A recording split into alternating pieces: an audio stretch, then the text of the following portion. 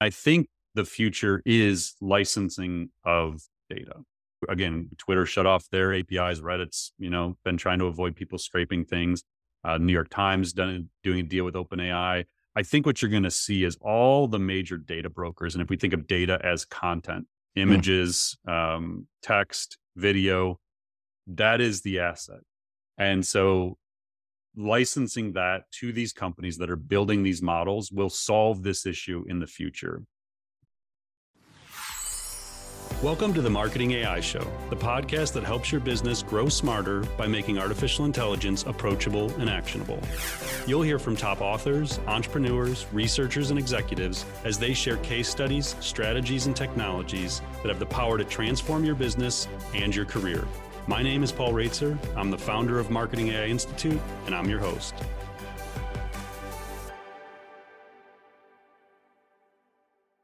Welcome to episode 56 of the Marketing AI Show. I'm your host, Paul Raitzer, along with my co-host, Mike Kaput. We are both in Maycon week mode. We managed to still show up Monday morning, July 24th to record this. So it's dropping Tuesday, July 25th. And Maycon is in Cleveland, July 26th to the 28th. We have a busy week ahead of us. I know you're teaching an applied AI workshop, right? That's how you're starting off on Wednesday with that. I've got the strategic AI leader workshop. What's your talk? What are the final title end up being? 45 AI tools in 45 minutes. So that's impressive. It's very aggressive. We've done versions of this talk a couple times, but this is easily the most tools in the same amount of time. So I'm going to have to practice talking much faster. There's no upfront storytelling. There's no context. No time. We are just hardcore going at 45 apps. Yeah. That's awesome. Yeah, so we're pumped. It's I think we're approaching 700 attendees. It looks like we're going to hit 700 here in the next day or two. So yeah, just an incredible response, incredible support for the event. Can't wait for it. So we'll have next week's episode. We'll show back up again. Good day off of our Maycon hangover, probably.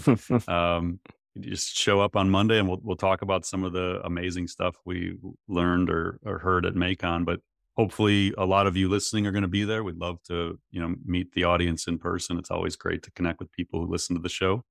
So yeah, that's what's going on. And so we got a lot to do. So let's go ahead and jump into this episode so we can get back to Maycon stuff. All right. This episode is brought to us by Jasper, the generative AI platform that is transforming marketing content creation for teams and businesses. Unlike other AI solutions, Jasper leverages the best cross-section of models and can be trained on your brand voice for greater reliability and brand control. With features like brand voice and campaigns, it offers efficiency with consistency that's critical to maintaining a cohesive brand. Jasper has won the trust of more than 100,000 customers, including Canva, Intel, DocuSign, CB Insights, and Sports Illustrated. Jasper works anywhere with extensions, integrations, and APIs that enable on-brand content acceleration on the go. Sign up free or book a custom demo with an AI expert at jasper.ai. All right, Mike, let's do it. We got a bunch of stuff to cover. We got our 3 topics, and then we got a lot of rapid fire, and it's even Monday morning. We've had to add like 3 rapid fire items this morning, and it's only 9:50 a.m. on Eastern time. So yeah, that seems to be a trend here. All right, let's dive in. First up, so Meta just dropped a bombshell with pretty big implications for the world of AI. The company announced that its new powerful large language model, something called Llama 2, will be available free of charge for research and for commercial use. So what this means is that the model is what we would call open source, which means anyone can copy it, build on top of it, remix it, and use it however they see fit.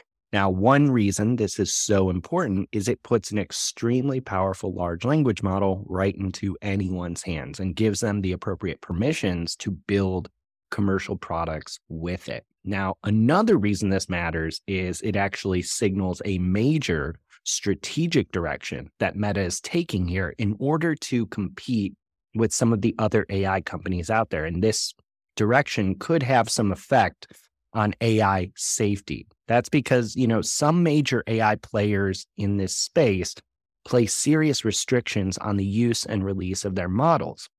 And that's often at least partially due to concerns about how models could be misused if they're put in the wrong hands without guardrails.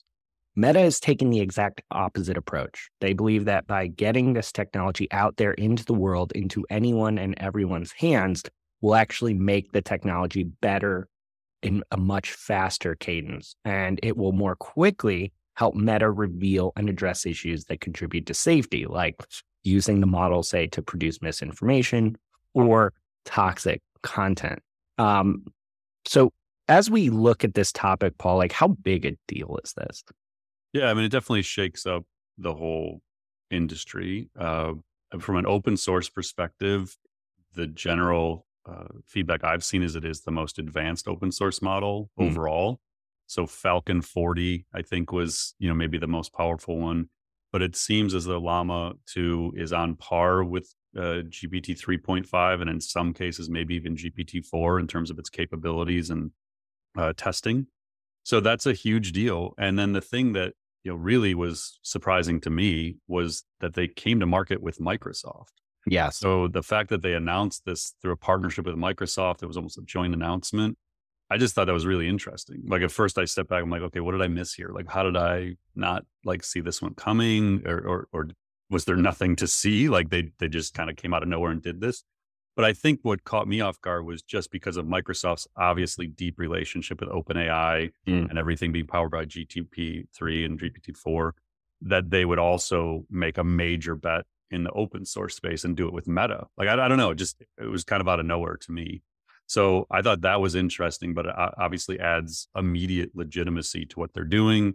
mm, We've talked about on the show many times that Meta is a sleeper in all of this. Like everyone, pays so much attention to Google and DeepMind within Google, and Microsoft and OpenAI and AWS is, beginning in the conversation. And Meta, outside of maybe Google and OpenAI, has probably the most advanced AI research lab in the world. mm. And so the fact that they're doing stuff like this is a huge deal.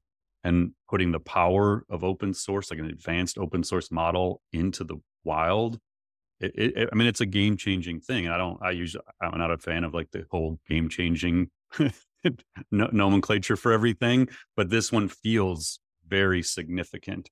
And I think even in the first week, you've seen just massive amounts of innovation being built on top of this model. So yeah, it just seems like it's a prelude for a lot of innovation to come based on this. What did you make of these kind of competing approaches to AI safety? So on this one hand, we've got some major people thinking that safety comes from, careful, controlled building and release of AI technology.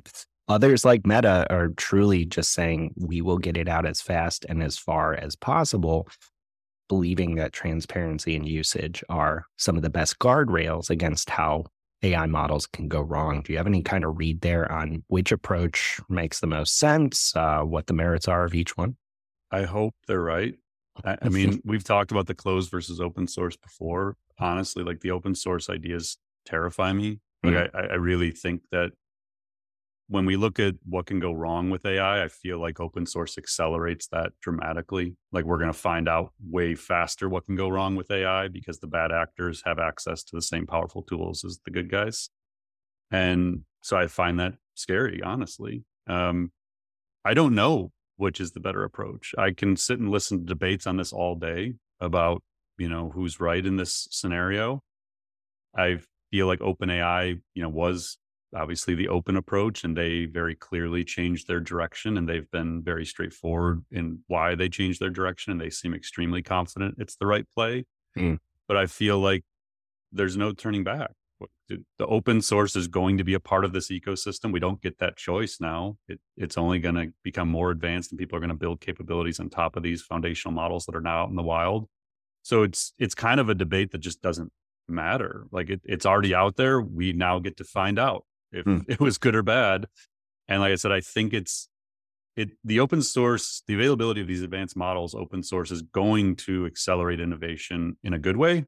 So all the positives that can come from AI are going to come faster, and it's going to accelerate them in a bad way. And I think we're going to be hit with some crazy stuff in the second half of this year, in terms of how these things are used that present risk to security and privacy and all kinds of stuff. And so Yeah. I mean, I think it's kind of like we're going to find out. It's out there. There's no change in the direction now.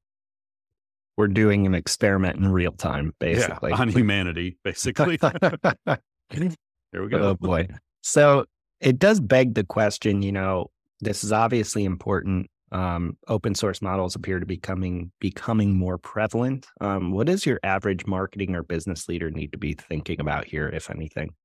This is something I'm very intrigued by, and I also don't know the answers yet. I don't think anybody really does. Is if you're a CMO or a CIO or CTO or whatever it is, and you're going to be charged with figuring out how to infuse large language models into your marketing, sales, service, ops, HR, every aspect of the business is going to have language models at the foundation of them. What do you build on? And so you can go to someone like Jasper, sponsor the show, and they kind of, a symphony of language models based on the use case, and you can customize them based on brand, tone, and style, and policies, and all these things. So that's one solution, is you go to an application company that's kind of the best of these models and helping you figure this out for you. Or you go and get an open source model and you customize it on your own data. You keep everything in house, nothing leaves, the guarded walls, protects, confidential information, privacy. I don't know. Like I haven't yet seen anything definitive that clearly states this. I know we're going to talk later on about Cohere teaming up with McKinsey. Mhm. So I think you're going to start to see this where a lot of organizations are going to turn to their trusted advisors and consultants, say, what do we do? And Mhm. so a lot of those, the middle companies like the McKinseys are going to have to try and make some bets. But again, just look at Microsoft and the fact that they have OpenAI at the core of everything, building it into their own technology. And yet they're doing a deal with Meta. So Mhm. they're playing both sides. Like and even, Amazon's the same way. You can go get Amazon's, what was it, Titan or Bedrock or whatever their Mhm. language model is, but you can also get Anthropic and Cohere and like all these other ones. So it just feels to me right now like no one actually knows whether open or closed is going to be best within an enterprise. And the reality is it may be a mix of them. Um, yeah. So I don't know. I mean, I think that's the thing though, as a marketer, as a business leader, I'd be really thinking about here is what do we do? Mhm. How do we build language models into our organization moving forward? Who do we work with?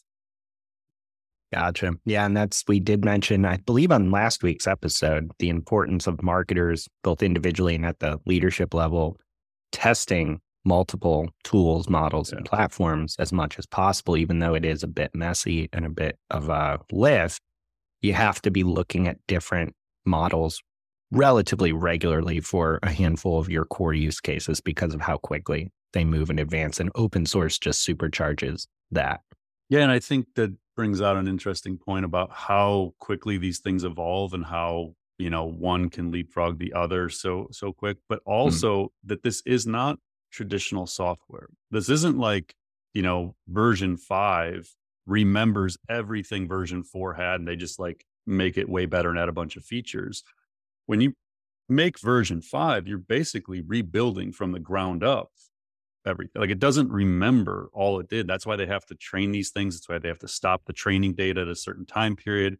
They have to then red team the thing, make sure it's safe, make sure it's aligned, make sure it has the proper guardrails.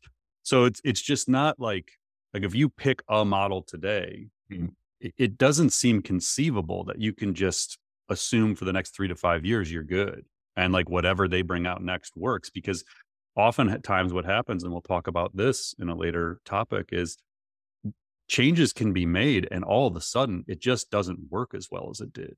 Mhm. And the reality, again, we'll touch on this in a minute, is they don't know why. Like they can't just go into the code like you would in traditional software and be like, oh, there's the bug Mhm. and fix the bug.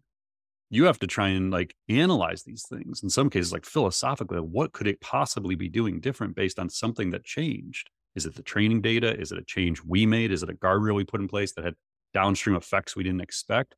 These things they're unknown how they really work. And so it's just not, there's no like very clear, here's the blueprint, here's how you pick a language model and like go. I don't even expect those to emerge. Like, I don't Mm. know that there can be a definitive source on how to do this in an enterprise. And I think that's why it's going to be such a unknown and critical area for businesses moving forward is like, this is the Wild West right now. A really good point. Okay, so for our second topic. Speaking of the Wild West. Yes. This story is quickly evolving because a major piece of it happened the morning that we are recording this podcast, Monday, July 24th, I believe.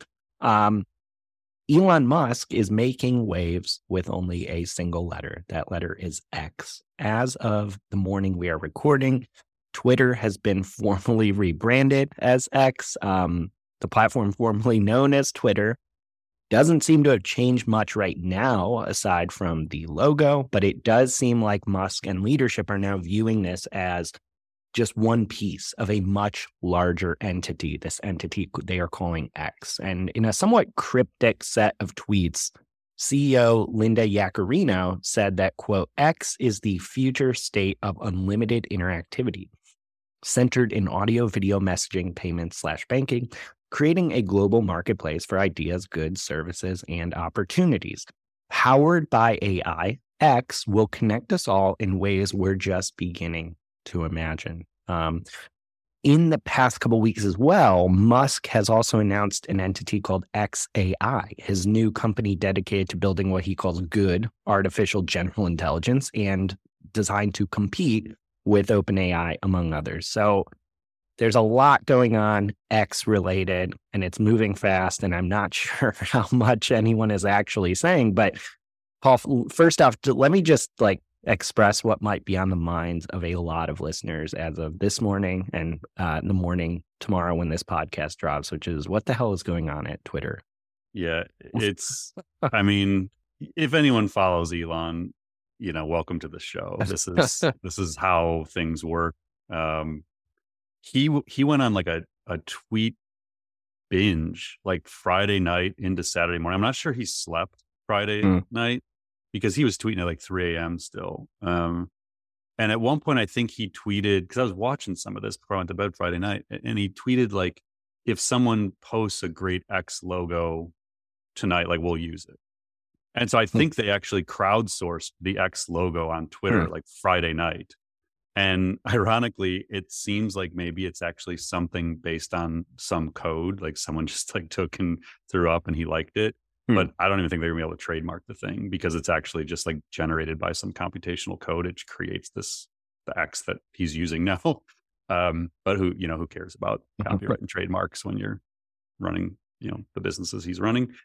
So yeah, I think a lot of people are going to sign on to Twitter this morning who don't follow Twitter closely or Elon Musk closely, and they're just going to have that reaction like, what in the hell is this? Like, what is the X? Where'd the bird go? And they're not going to have a clue. Like, good luck trying to understand what they're doing, because I don't think they know what they're doing, honestly. Like, if you read the CEO's quote, Linda's quote, and you have to go look at the tweet. As someone who came from a communications PR background, I ran an agency, is what we did for a living. This to me feels like, I mean, I know Linda's the CEO, but she's obviously still taking direction from Elon. It feels like Friday night at midnight, he messaged her and said, we're changing the name to X tomorrow. Can you tweet something? Like that's how this reads, because it's like literally you read the one line, but it starts with this: an exceptionally rare thing in life or in business that you get a second chance to make another big impression. Twitter made one massive impression and changed the way we communicate. Now X will go further, transforming the global town square. And then it just goes on for years. Fans and critics alike have pushed Twitter to dream bigger, to innovate faster, and fulfill our great potential. It sounds like ChatGPT wrote this. X will do that and more. We've already started to see X take shape over the last 8 months. But the part about that you read about, we're just beginning to imagine. In other words, we actually don't know what it's going to be. My take on it is twofold. One, he's always wanted X.com. That he created that company in 1999. He's obsessed with X.com. He always has been. The guy doing his biography, Walter Isaacson, who you and I have both read books from him, actually broke it down in a tweet about how going back to 1999, this was the company he created. He actually tried to change the name of PayPal to X.com and got overruled. So he is literally obsessed with this idea of X.com being like the everything app. And back in the day, it was all about like online payments and banking and things like that. So that is a thing. Um, and the other part is like, I think, and this is just total thinking out loud here. Twitter's value is rumored to have gone from the 44 billion he bought it for down to 5 billion. Mm, So as an asset, he has just tanked the thing he spent all this money on. If you make it something much bigger, it's like a startup. And mhm, now it's whatever value someone is willing to give you for it. So if Twitter is no longer just a social network that's getting run into the ground, and it is actually this X.com, whatever you can imagine, banking and goods and services and whatever, now you can be like, oh, and it's worth like $200 billion. mhm. And now all of a sudden you've inflated an asset, which he's been known to do at times with different companies. So I don't know. I mean, I think it is just his lifelong mission to turn X.com into something. I think when he tried to get out of the Twitter deal and couldn't, he basically said, all right, fine, we'll just make it X.com then. And then that can, so this again, if you don't pay attention to Elon and you don't know his history and you don't know the history of Twitter, all of this is all of a sudden like, what is going on? Mm, What there's actually like 24 years of history behind this idea. And then when you go back to the Twitter deal, when he tried to get out of it and couldn't, it be and he even told Isaacson in a tweet, like Isaacson put this up that he tweeted to him at some point and said, I'm just going to turn it into X.com. Like it was just like a random, oh, here it is. It's like, um, in the days leading up to his takeover of Twitter and at the end of October 2022, Musk's moods fluctuated wildly. I quote, I am very excited about finally implementing X.com as it should have been done, using Twitter as an accelerant. He texted me out of the blue at 3:30 one morning. So again, this mm, is like, it was coming. mhm. But it's crazy. I don't know. Like like I said on previous ones, I just want Twitter to work. Like I Right, just want my right. lists and my alerts, and it's how I keep up on AI news and information. Like 90% of what I do about like researching and understanding AI comes from, you know, Twitter and research papers I find on there and influencers who share all kinds of amazing insights. I just want it to be that. But Mm, that's very personal and selfish of me, probably. Like I just want it to work in that way. And I think it's going to become something much bigger, and maybe it works, maybe it doesn't. I hope it's great, yeah. but I don't even think the CEO knows what it is.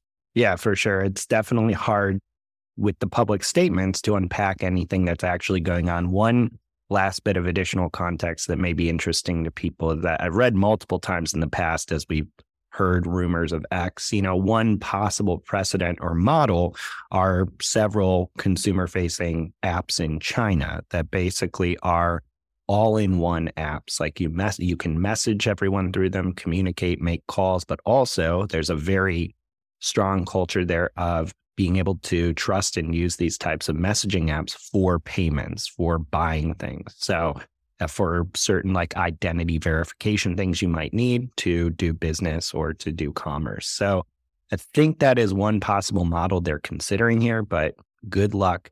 I probably just described that more clearly than they Seriously. have some, So and I I'm think not trying to. I think I started to tweet something and I just deleted it. It was Yeah. like, if they even have a communications team left at Twitter, which I don't know that they do, Hmm. it just they needed 24 hours to work with this. Like Hmm. that tweet announcing this could go down in the history books and be studied at colleges of how not to communicate something. Like it's just a word salad of stuff. Yeah. It's Yeah. really bad. So again, I don't know. I hope they get it right. I hope they fix it for society's sake. Like it's a valuable tool and system. I love it personally, and I just want it to work.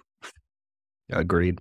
So before we wrap this up and, with the audience fully understanding there are not a lot of details to go on here, do you have any ideas of how you see AI fitting into this? Because on one hand, we have XAI being a significant AI play based on the people involved in its own right, but it also sounds like AI is just going to be critical to this bigger idea of X. I guess. I mean, that was of all the things that the CEO statement said, the powered by AI part, I actually Mm. laughed at. It's like, do we really need to say that? Like, there's nothing they're going to do that wouldn't be infused with AI. So I just thought it was hilarious that they started the sentence with powered by AI. Yeah, I mean, like anything we've said before, no software exists 3 years from now that isn't powered by AI. Like, Mm, I mean, maybe 1 year from now. I just don't even know why you'd be building software right now if you weren't infusing AI into it. You're just going to get destroyed. So mm, obviously, everything they're going to do is AI powered.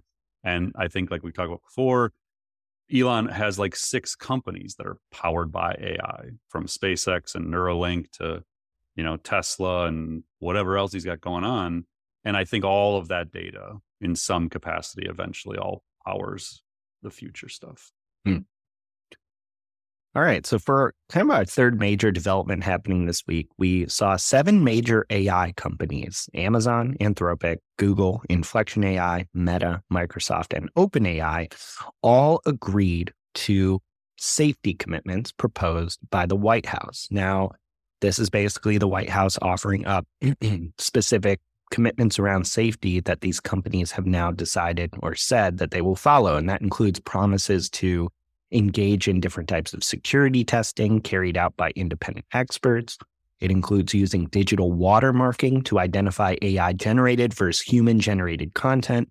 It includes testing for bias and discrimination in AI systems and several other safety related actions. Now, these are simply voluntary commitments publicly announced by these companies and the White House, not any type of formal regulation or legislation. Now, despite that, it is getting a lot of attention because of the people involved. And the fact is at the highest levels of government that some of these directives or commitments are coming from. So, Paul, how legit is this? Is this meaningful or a PR move? A little bit of both?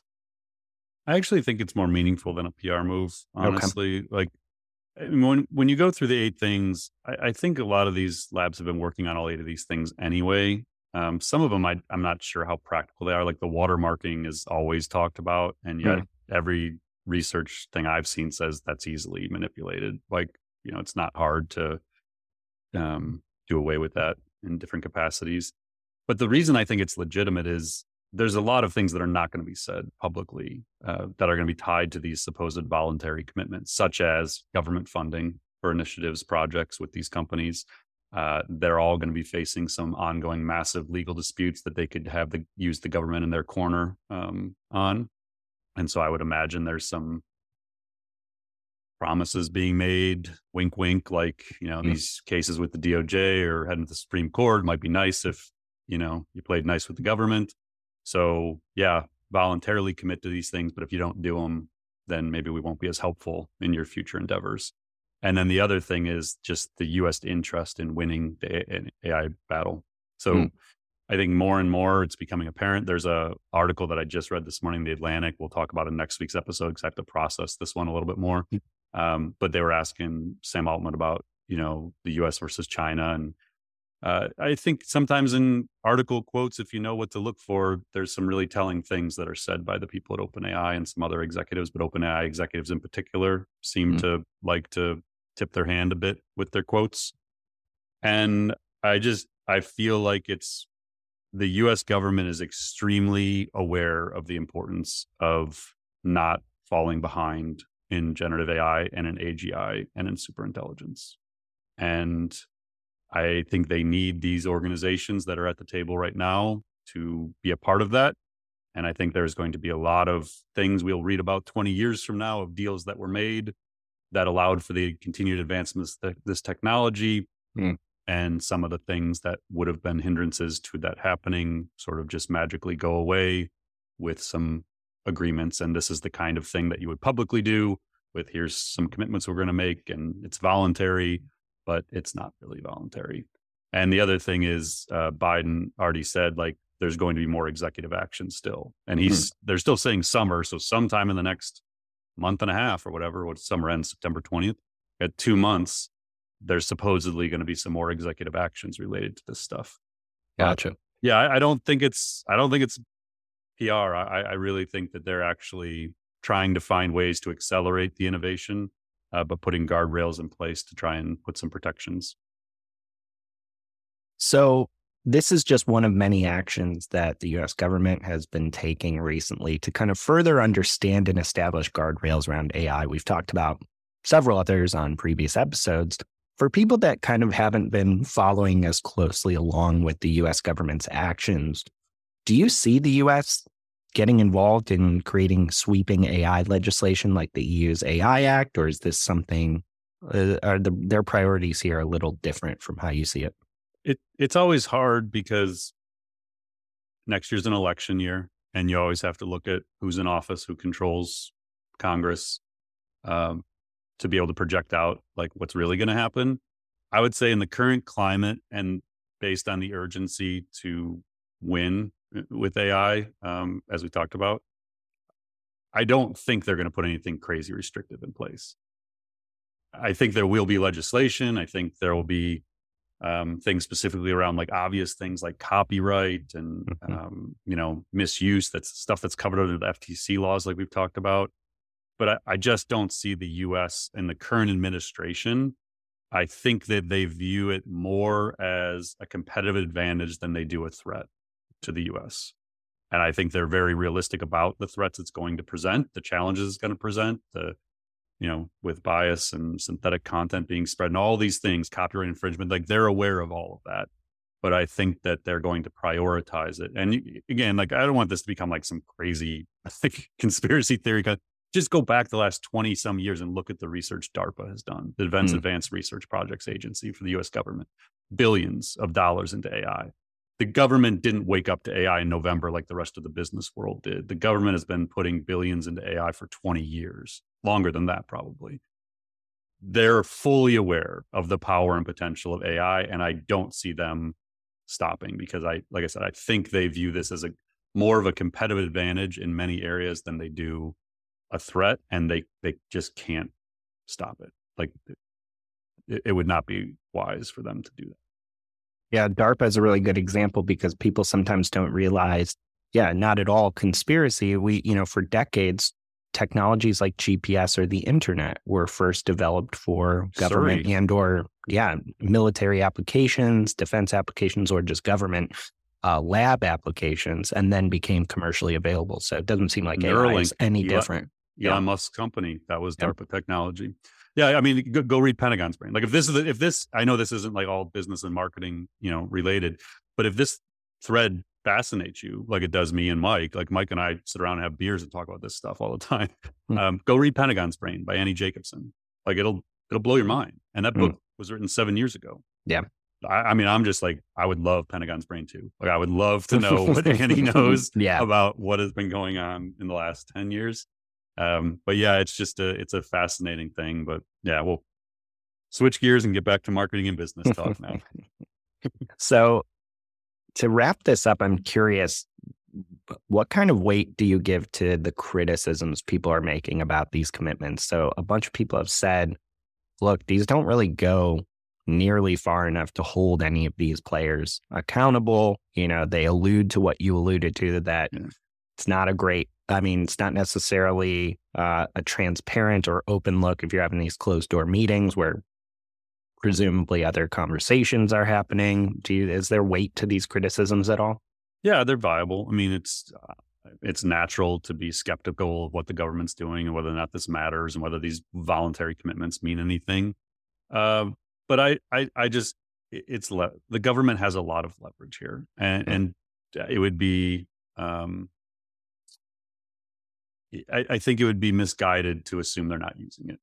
So I really don't think they're voluntary. I think these are commitments that are going to be required under law and regulations that are to come.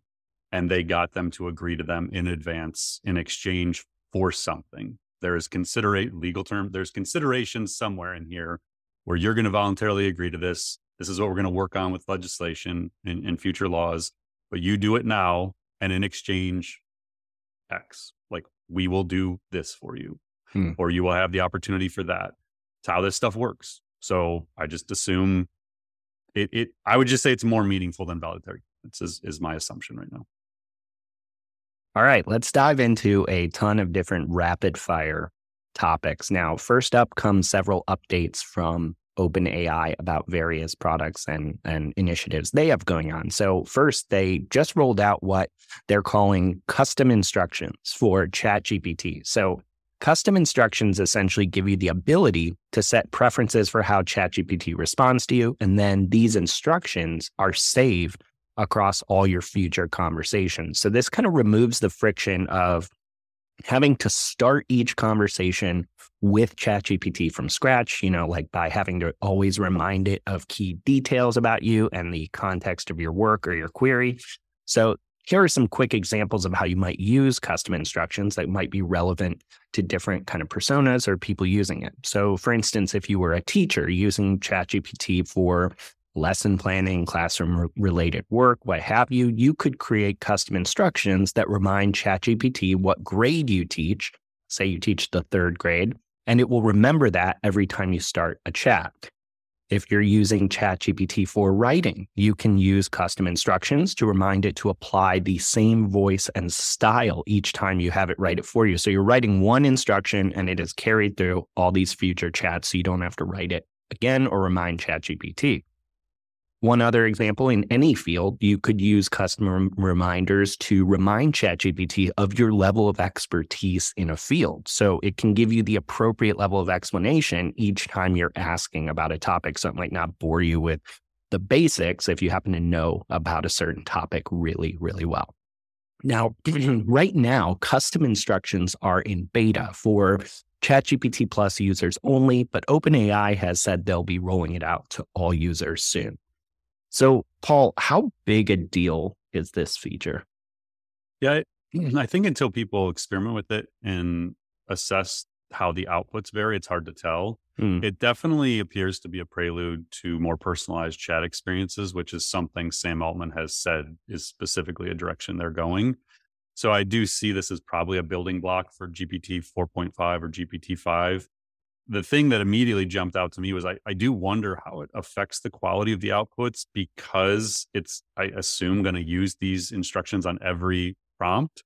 Mm-hmm. And so is it going to actually start giving you less variability in the outputs, and it's going to start just writing as the 3rd grade teacher, the kind of thing you want?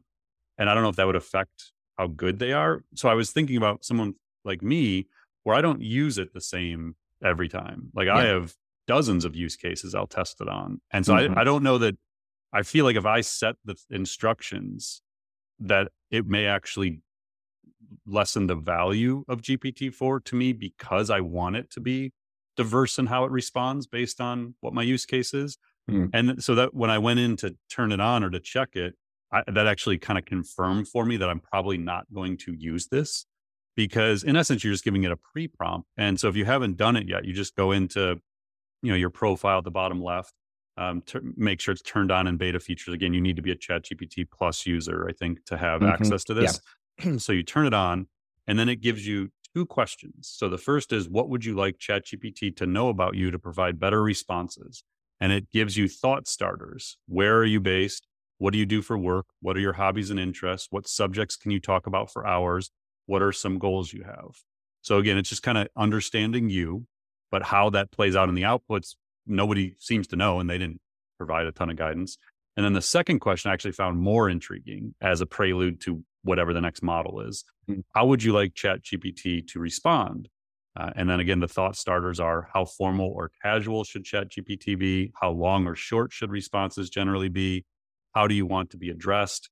And the one that was the kicker for me, should ChatGPT have opinions on topics or remain neutral? That is the one that Sam has specifically addressed when talking about, do they allow right-wing, left-wing stuff in there, and like trying to set guardrails. And he said, in the future, you will pick your own guardrails, in essence. If you want it to be right-wing or left-wing or in the middle, whatever, you're going to be able to tell it, like, I like this. This is what I believe, kind of thing.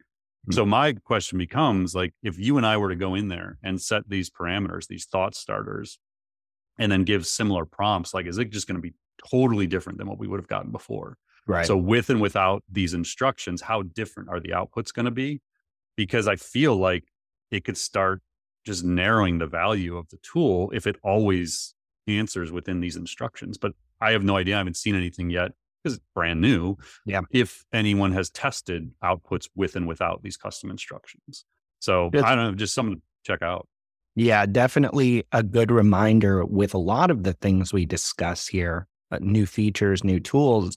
A lot of experimentation is needed. Just because there's a new feature doesn't mean it's actually necessarily going to benefit you. Yeah, I probably won't use it.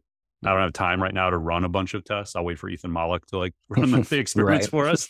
Uh, but yeah, I mean, if we see cool experiments or we hear feedback on it, we'll certainly share it here on the podcast. Or if you race forward and do some of this testing, let us know, Yeah. reach out and ping us and let us know how it's going. So OpenAI also announced that they're doubling the number of messages that ChatGPT Plus customers can send to GPT-4. So the new limit is 50 messages every 3 hours. It used to be 25.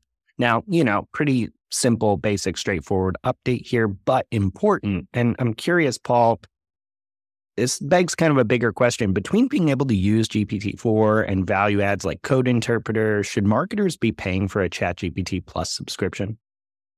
I mean, I've said before on this show, I think it's the greatest value in software history. Like, I Mm, don't know why you wouldn't be paying $20 a month for it. Like, mm, literally, one simple prompt could save you $20 a month in time. So, yeah, I mean, even if you have Jasper or Writer or whatever, I would still be paying the $20 a month. Now, if you have a team of 600 marketers, I mhm, don't know that I would be having everyone have it unless you had specific use cases for it.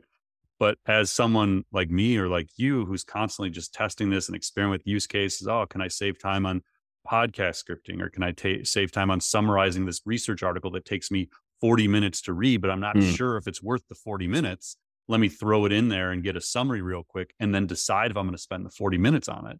I do that like 5 times a week. So I mean, I could literally just be saving 3, 4, 5 hours a week just using summarization.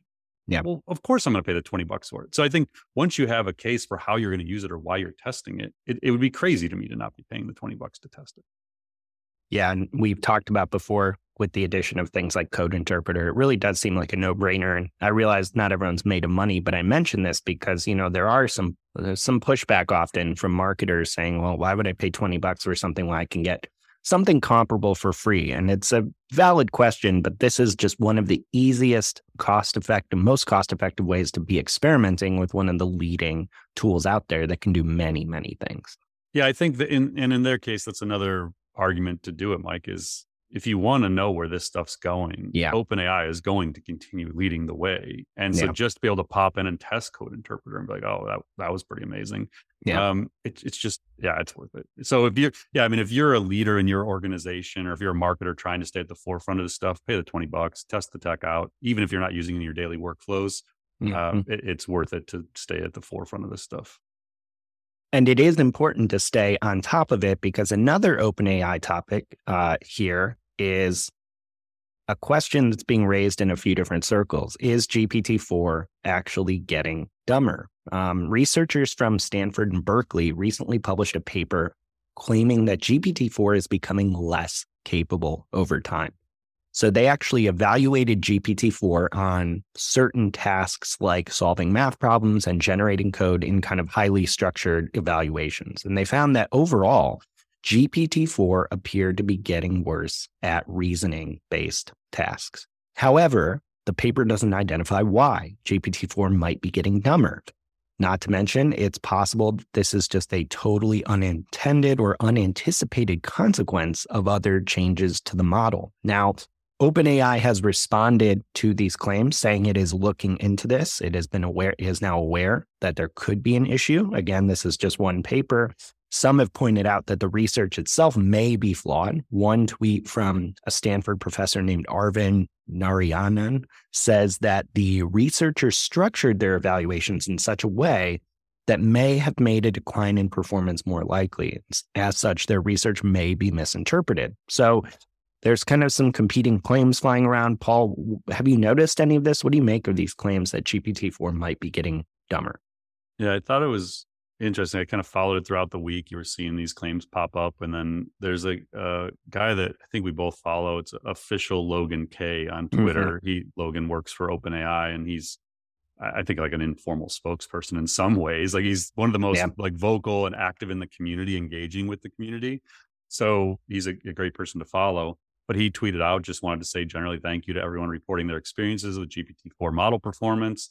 Everyone at OpenAI wants the best models that help people do more of what they're excited about. We are actively looking into the reports people shared. And he had a couple tweets prior days kind of addressing this. And so the thing that jumped out to me is just what we talked about earlier. they don't know. Like Mm, it, they take the reports seriously, and because it doesn't function like normal software, they're not sure if it's actually getting dumber. So they see this research report, they scan like, well, I don't know, let's go do our own testing. Maybe some guardrails we put in place caused it to get dumber. Maybe some other change, some fine tuning affected the downstream system. Like, we don't know. We got to go kind of figure it out ourselves, see if we can replicate the research. And so as the days went on toward the end of last week, I saw what you were seeing, where it's like, it seemed like maybe it was just a flawed research project that was done and mm, the paper maybe wasn't accurate. But I think, again, it's just a reminder that this stuff is still so new to like humanity, to business. Like, they don't know exactly how it works. yeah. And so stuff like this can pop up and these models get, maybe they got dumber, maybe they didn't. But this is another thing that's interesting. If you're relying on the APIs from Mhm. GPT-4 for a third party solution, like you're building applications on top of this that you're selling, what if it is getting dumber? Like, what if you've built a company on top of a model Mm. that somehow got dumber and they don't even know how it happened, more or less you knowing how it happened. And now your product is jeopardized. And this goes back to the enterprise decision of what LLMs do you build on? We don't understand the technology we're building on. You're betting on the future of your organization on models that are like a year old that we just don't know. So I don't know. I think it just, all of this to me reinforces how early we are in this technology, how little people really know about how it works or where it's going to take us in the future. And that can be kind of scary, but I think it also is such an opportunity for everyone. Like, if you're Mm. just starting to listen to this podcast, like, you can jump in this stuff right now and in a week or two, like, get caught up in certain areas. Yeah, I've seen it happen. I've seen people who developed an interest in this stuff 3 months ago who now know more than me about large language models because they just went all in 50 hours a week. That's all they did, is like one thing. And you can learn this stuff pretty quick if you develop interest, and everybody's trying to figure it out. So I just think it's such an opportunity in your career, whether an entrepreneur or within an organization, to help solve this stuff. It's Mm. so unknown right now. So, one last piece of OpenAI news. They've actually published some updates to their data privacy policies, specifically related to their API, signaling that the company does not actually train its models on the inputs and outputs created through using its API, which connects you to GPT-4, GPT 3.5, and some other models. So, it seems that OpenAI is being very straightforward in seeming to indicate that you can use and build on top of their API without privacy and security concerns. However, it is really important to note that these policies very clearly state that these kinds of privacy and security considerations, this kind of level of privacy does not apply to commercial use of tools like ChatGPT. So, Paul, it sounds like OpenAI is kind of trying to communicate here that they are responding to some of the data privacy concerns, especially among possible enterprise users and customers. Is that how you see this policy update? I mean, it certainly could be part of their strategy to address the growing momentum around open source and Mm. Llama 2 and things like that, because that's going to be the argument around open source, is none of this stuff's an issue. So I think they have to. I mean, part of it might just be strategically the direction they were going anyway, but it sure seems like with everything else going on and maybe some of the government regulations, things like that, it's just they have to take these steps now to deal with the competitive environment. So, moving on to some non-open AI news and developments. Popular website building platform Wix just announced something they're calling the AI Site Generator tool. And the tool does exactly what it says. It uses AI to automatically generate an entire website from scratch based on your prompts. So Wix already has a number of AI features as part of its platform already, which generate things like portions of websites, like AI image generation tools, and a tool that writes product descriptions and copy. But this AI site generator goes one step further. It literally generates everything you need for an entire website. And each website that it will generate is actually unique. It's not a template. And you'll be able to use prompts to use this tool to make edits to your website as well. Now, Paul, we've predicted generative AI applications like this being possible, and now we're seeing these predictions come true. Are we entering a new phase of generative AI, like one where we're kind of going way beyond having AI just write and create art for us? Yeah, for sure. And there's another example we'll talk about toward the end here with rapid fire. Yeah, I mean, this is inevitable. Like, again, if this is shocking to people, it's been coming for a while. There was early versions of this. You see it with PowerPoint slides, like anywhere where words and images and videos mesh, this is going to happen. I think that, we've talked about this idea that every knowledge worker, every organization that does knowledge work, provides services, consulting, marketing services, web development, web design, Mm, you have to be realistic about the future. And so the three questions I always advise people is, what will we lose? What will we gain, and when?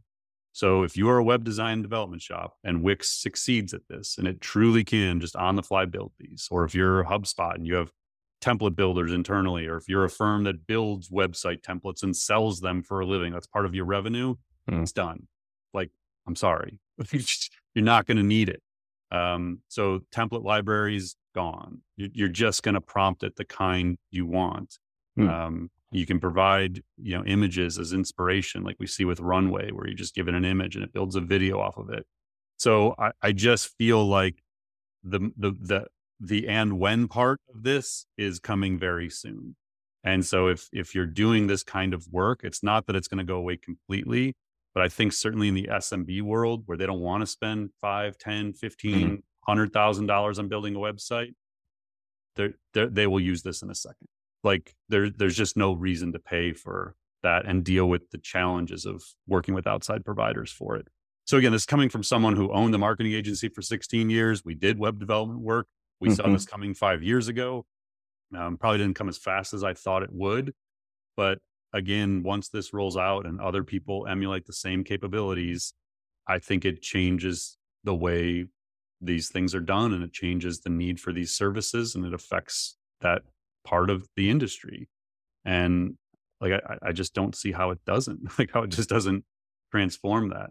So yeah, I think that's just interesting to know. And then the other thing is, I thought that the CEO of Wix, maybe it's their communications team, going back to having a good communications team, I thought the CEO did a really good job of, here's our point of view, here's the vision for this, here's a roadmap of what we are going to do with AI, here's what we already have.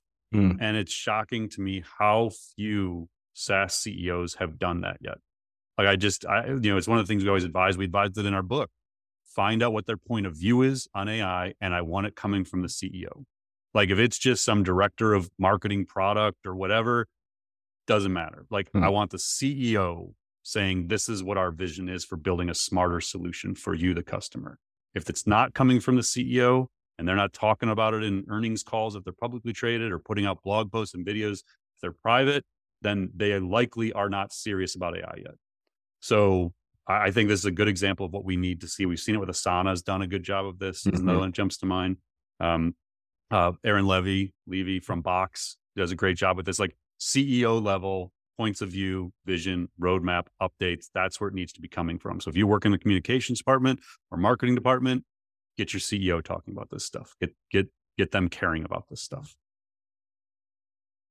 So, next up, the Authors Guild, which is America's largest and oldest professional organization for writers, is asking its members to sign an open letter to generative AI leaders. This letter, says the Guild, calls, quote, on the CEOs of OpenAI, Alphabet, Meta, Stability AI, and IBM to compensate writers fairly for the use of copyrighted materials in their generative AI programs. Among other things, we seek to create a licensing solution that will bring money back to writers whose works are used on an ongoing basis.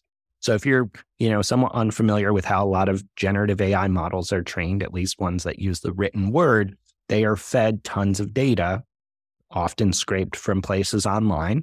And some of that data, as many lawsuits are now alleging, and as letters like this allege, are coming from books, articles, essays, and other written works that are copyrighted by certain authors and or publishers.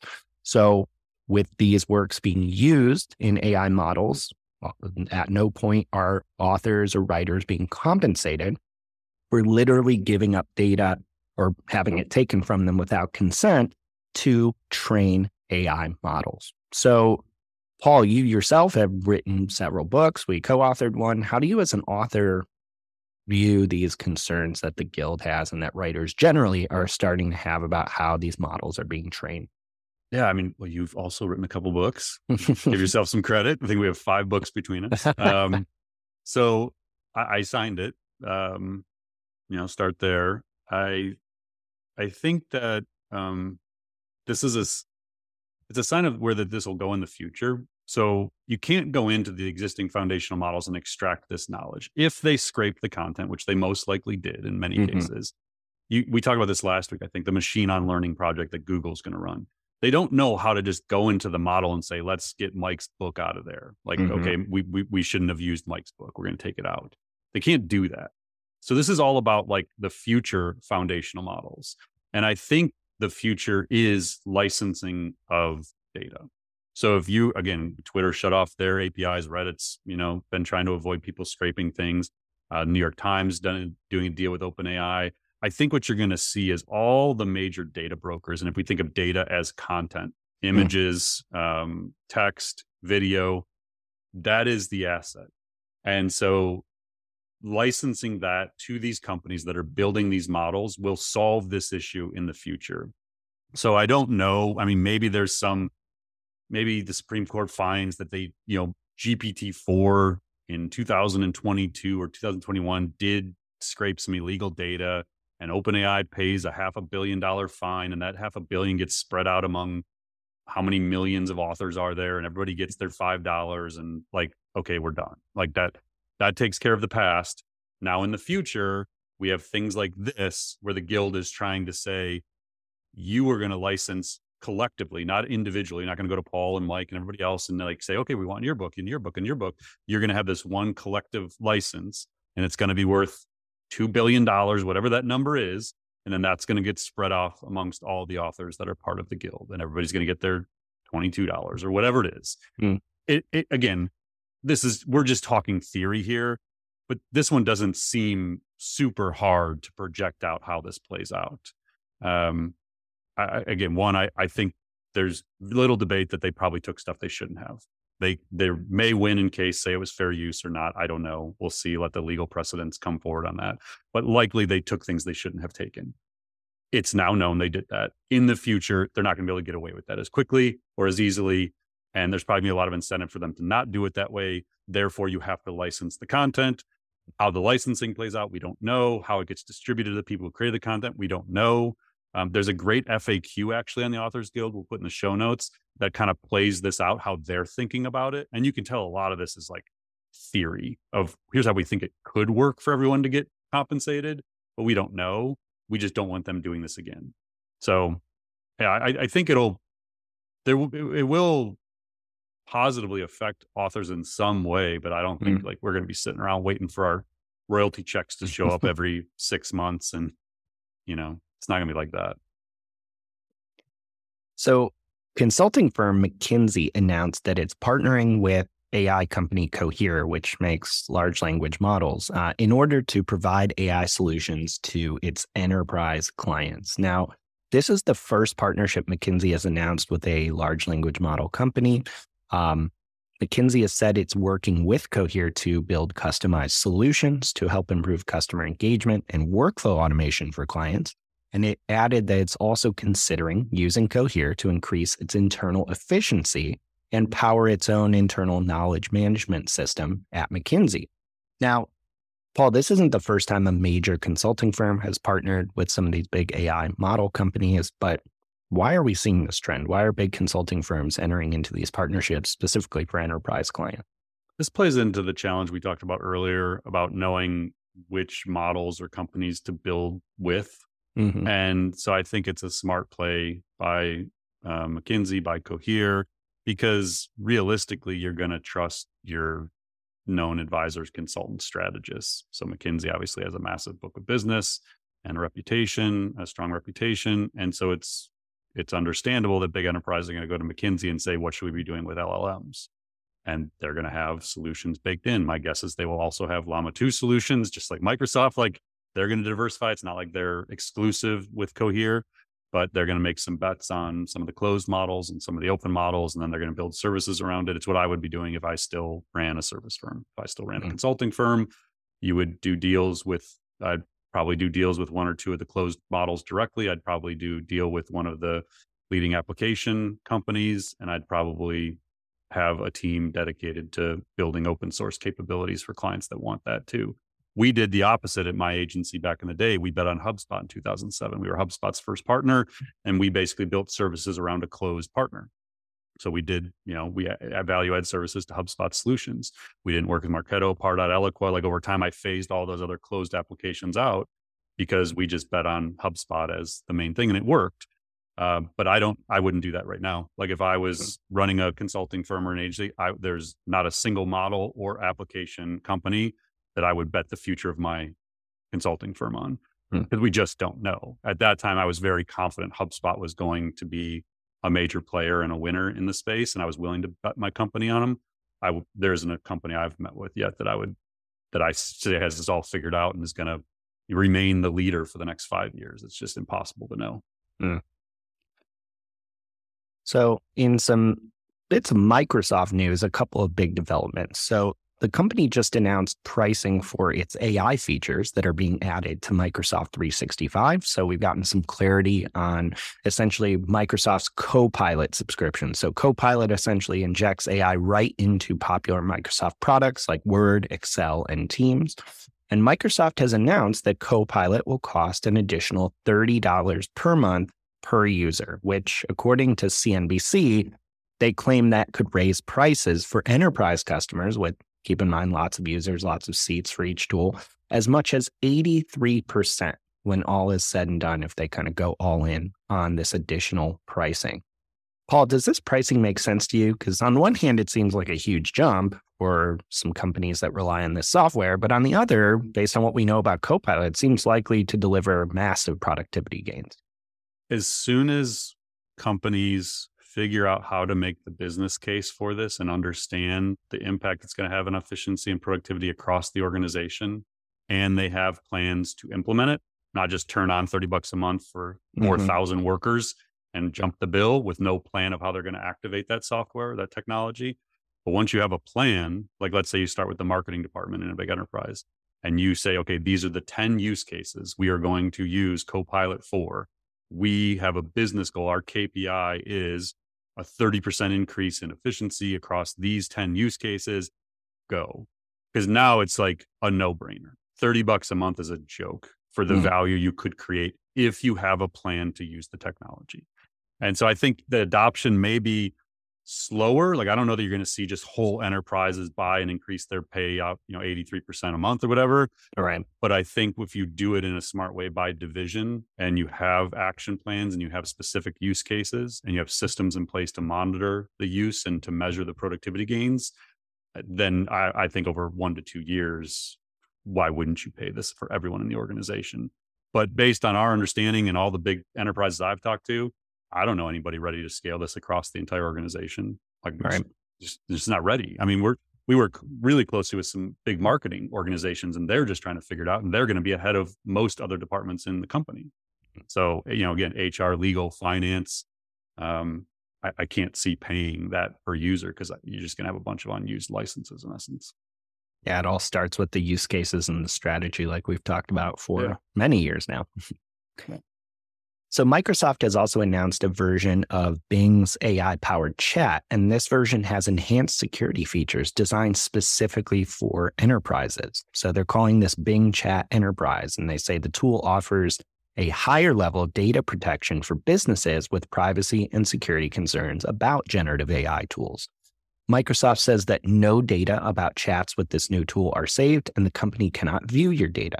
Now, this tool is actually going to be free for Microsoft 365 customers, existing customers, and Microsoft also is reportedly going to release a $5 a month standalone version. So, Paul, it certainly seems like the trend here is AI vendors rushing to kind of bake increased security into their products to serve especially enterprise needs. Is that kind of what you're seeing, or how you're reading this? Yeah, definitely. As you're talking, this thought popped into my mind of, I wonder at what point do these vendors start paying us for our data? So like, it's $30 a month standard, but if we're allowed to use this data from your users, then it's $20 a month. Hmm. It's almost like the Twitter mentality of, paying creators to drive ad revenue. And now you get a split of the ad revenue. It's what we've always talked about of like, we are the product. It's our data that they're, building on top of. Like at some point, do they pay us for the data? I don't, Hmm. I'm just like, again, thinking out loud here. But yeah, definitely. I mean, it's privacy, security. It's kind of been a recurring theme of like 3 of the topics we've talked about today. Yeah. So Bloomberg just broke a story that Apple is secretly working on AI tools, as well as building and using an internal chatbot nicknamed Apple GPT. Now, there's not a lot of details at the moment, but it sounds like as part of these efforts that Apple is now using an in-house generative AI system called Ajax to develop a large language model that powers Apple GPT. Now, Paul, I know you're a longtime Apple watcher. This seems long overdue. I mean, Apple uses plenty of AI in its products and has done plenty of interesting things there, but we've seen them largely sit on the sidelines when it comes to this big generative AI race. Can you break this down for us, kind of where you see them being at right now? Yeah, they have more AI in their products than probably any planet or any company on the planet. I mean, the whole iPhone is powered by AI, all the apps, like Right. everything it does operationally. So they have incredible AI capabilities and researchers. They just don't release things before they're ready. I think that's like the biggest thing with Apple is they're perfectionists Mm. largely, and this isn't traditional software as we've talked about a couple times today. So the user experience is definitely at risk if you put a product out that doesn't work all the time or most of the time, or they can't fix with a quick patch. So that's just not like Apple to let go of control. At the same time, as we've said on this show before, to me, the dream of this, and maybe the thing that takes over the market, is if Siri works. Mm. If you build an actual intelligent assistant that can not only answer your questions accurately every time, but can take actions on your behalf, it's game over with their Hmm. distribution of the iPhone. And that would be, I would not be surprised at all if you hear nothing from them for, till September, or maybe even until, next spring when they do the developer conference, where that is. And then all of a sudden they just drop, Siri 2.0 on us, or Siri GPT, or whatever it is. And the thing changes everything Mm. like that. I have to imagine there are dozens of people within Apple working on that exact thing right now. Because to me, it might be the biggest thing they could build at the moment.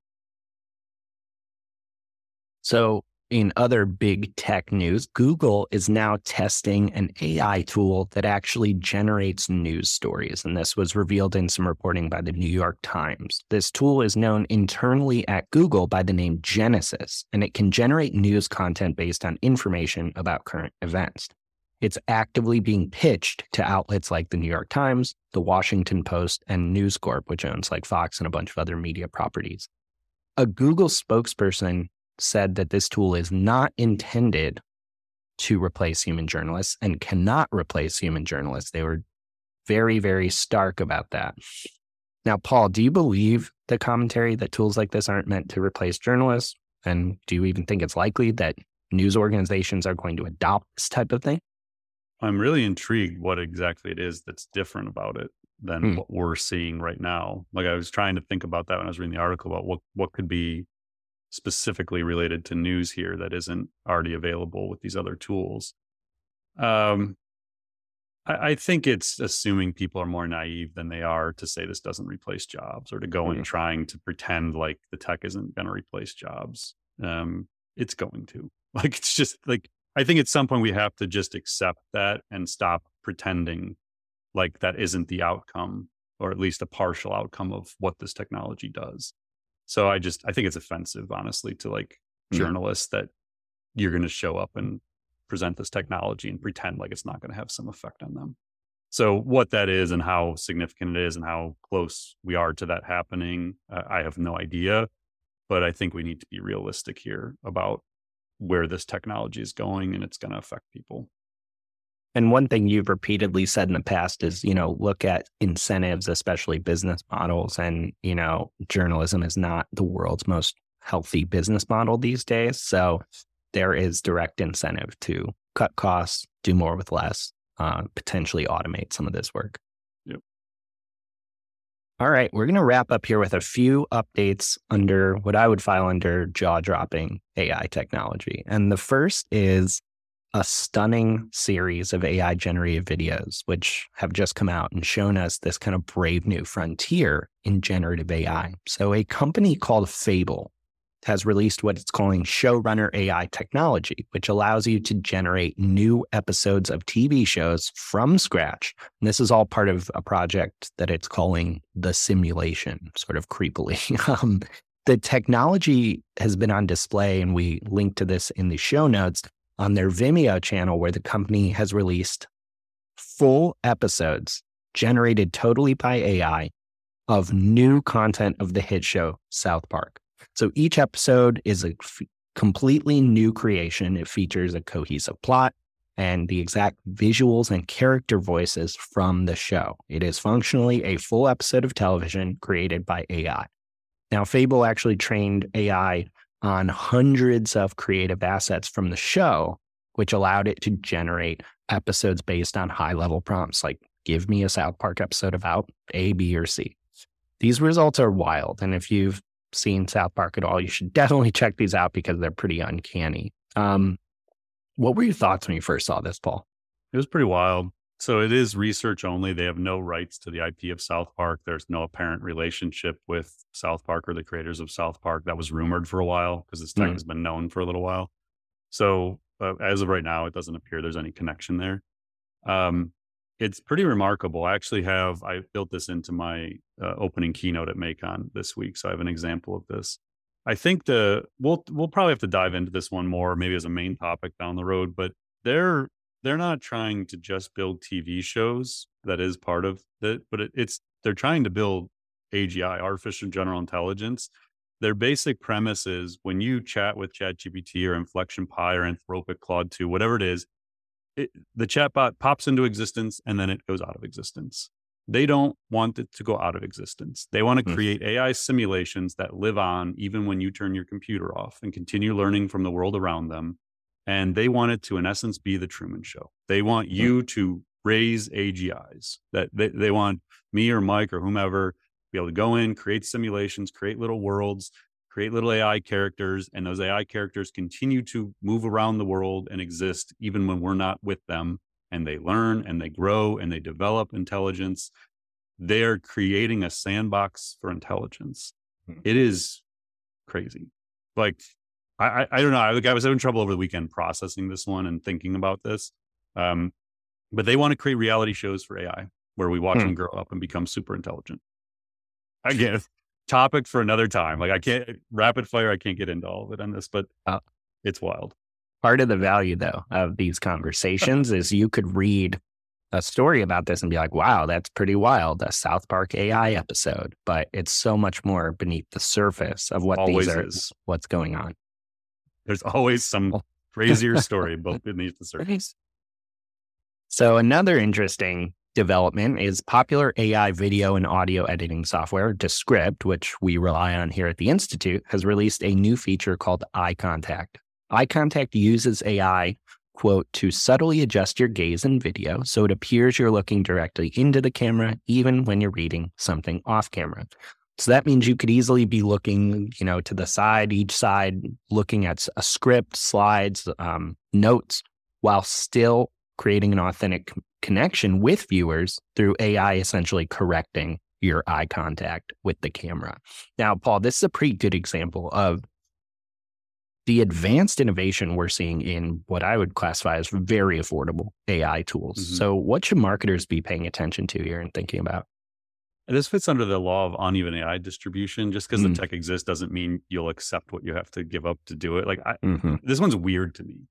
Like it's a cool tech. I love Descript. I don't know that we'll use it. Like, I just don't know I would use it. I was explaining this to my family was over Friday night for a picnic in our yard, and I was explaining this tech, and they were all creeped out. Yeah. And I was like, well, you probably, it's going to be on all social media platforms, like anywhere you use, like this is not going to be a hard thing to replicate. I don't know. This is one that's going to take a little while for me to get used to. I think it's kind of creepy. Yeah, I'll have to try it out because I could see maybe it's not like this, but it could be a bit unnerving. I don't think humans stare at each other 100% when they're talking. So it's natural to look away. Yeah. Like when I think I look away, it's just so it'd be really weird. Yeah. Well, so we'll see if this one backfires, but it is out there if you want to try it. People will use it, I'm sure. Yep. All right. Last but not least, we're looking at this week featuring some exciting new AI tech that we're experimenting with called Playground AI. Now, we have no affiliation with them as of today. Playground AI is just an image creation and editing tool that allows you to create really great images and easily do professional grade image editing using only text prompts. So this is just something we discovered that we thought was worth talking about because, Paul, you've been playing around with the tool recently. Can you kind of walk us through why it's worth paying attention to? Yeah, I'd check it out.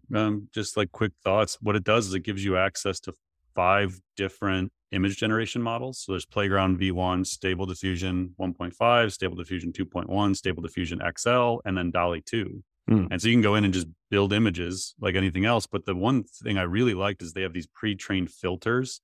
So you have like saturated space, lush illumination, warm box, cinematic, a masterpiece, black and white. And so whatever your prompt is, you can apply this, and it basically layers a pre-prompt to give you that kind of output. And so I experimented with it for my keynote for Macon, and it was pretty cool. So yeah, just like a fun tool. I don't even think I'm paying for it. I think it's just a free tool, and gives you a chance to experiment in a little bit more ways with these different tools and add some different variables that maybe you wouldn't know to add yourself. So cool tech. Just check it out. Yeah, that's awesome. And that assistive feature with those filters can be really helpful. I know on my end, using some of the image generation software, you see these amazing results people get, but it really takes some trial and error. I don't know exactly how to do it. Right. Yeah, that's exactly it. It's like I'm not an advanced designer. Like I don't know how to explain what I want. And all I know in DALL-E is like, okay, digital art, illustration, like these boring sample. And this thing is like 70 words of additional prompt. Once you pick these things, like, okay, I couldn't do that. Yeah. All right, Paul. Well, we've covered quite a lot of ground this episode. As always, thanks for shedding some light on some of the complex topics going on in AI. We really appreciate the time and the insights. Yeah, and thanks everyone for listening. Hopefully we will be seeing a lot of you in Cleveland this week for Macon. If you want to grab a last minute ticket and you're still around, that's macon.ai, MAICON.ai. And I think we have AI Pod 100 still set up. If you grab a last minute ticket or a flight to Cleveland, we'd love to see you. Otherwise, we'll talk to you again next week. Thanks for listening to the Marketing AI Show. If you like what you heard, you can subscribe on your favorite podcast app. And if you're ready to continue your learning, head over to marketingaiinstitute.com. Be sure to subscribe to our weekly newsletter, check out our free monthly webinars, and explore dozens of online courses and professional certifications. Until next time, stay curious and explore AI.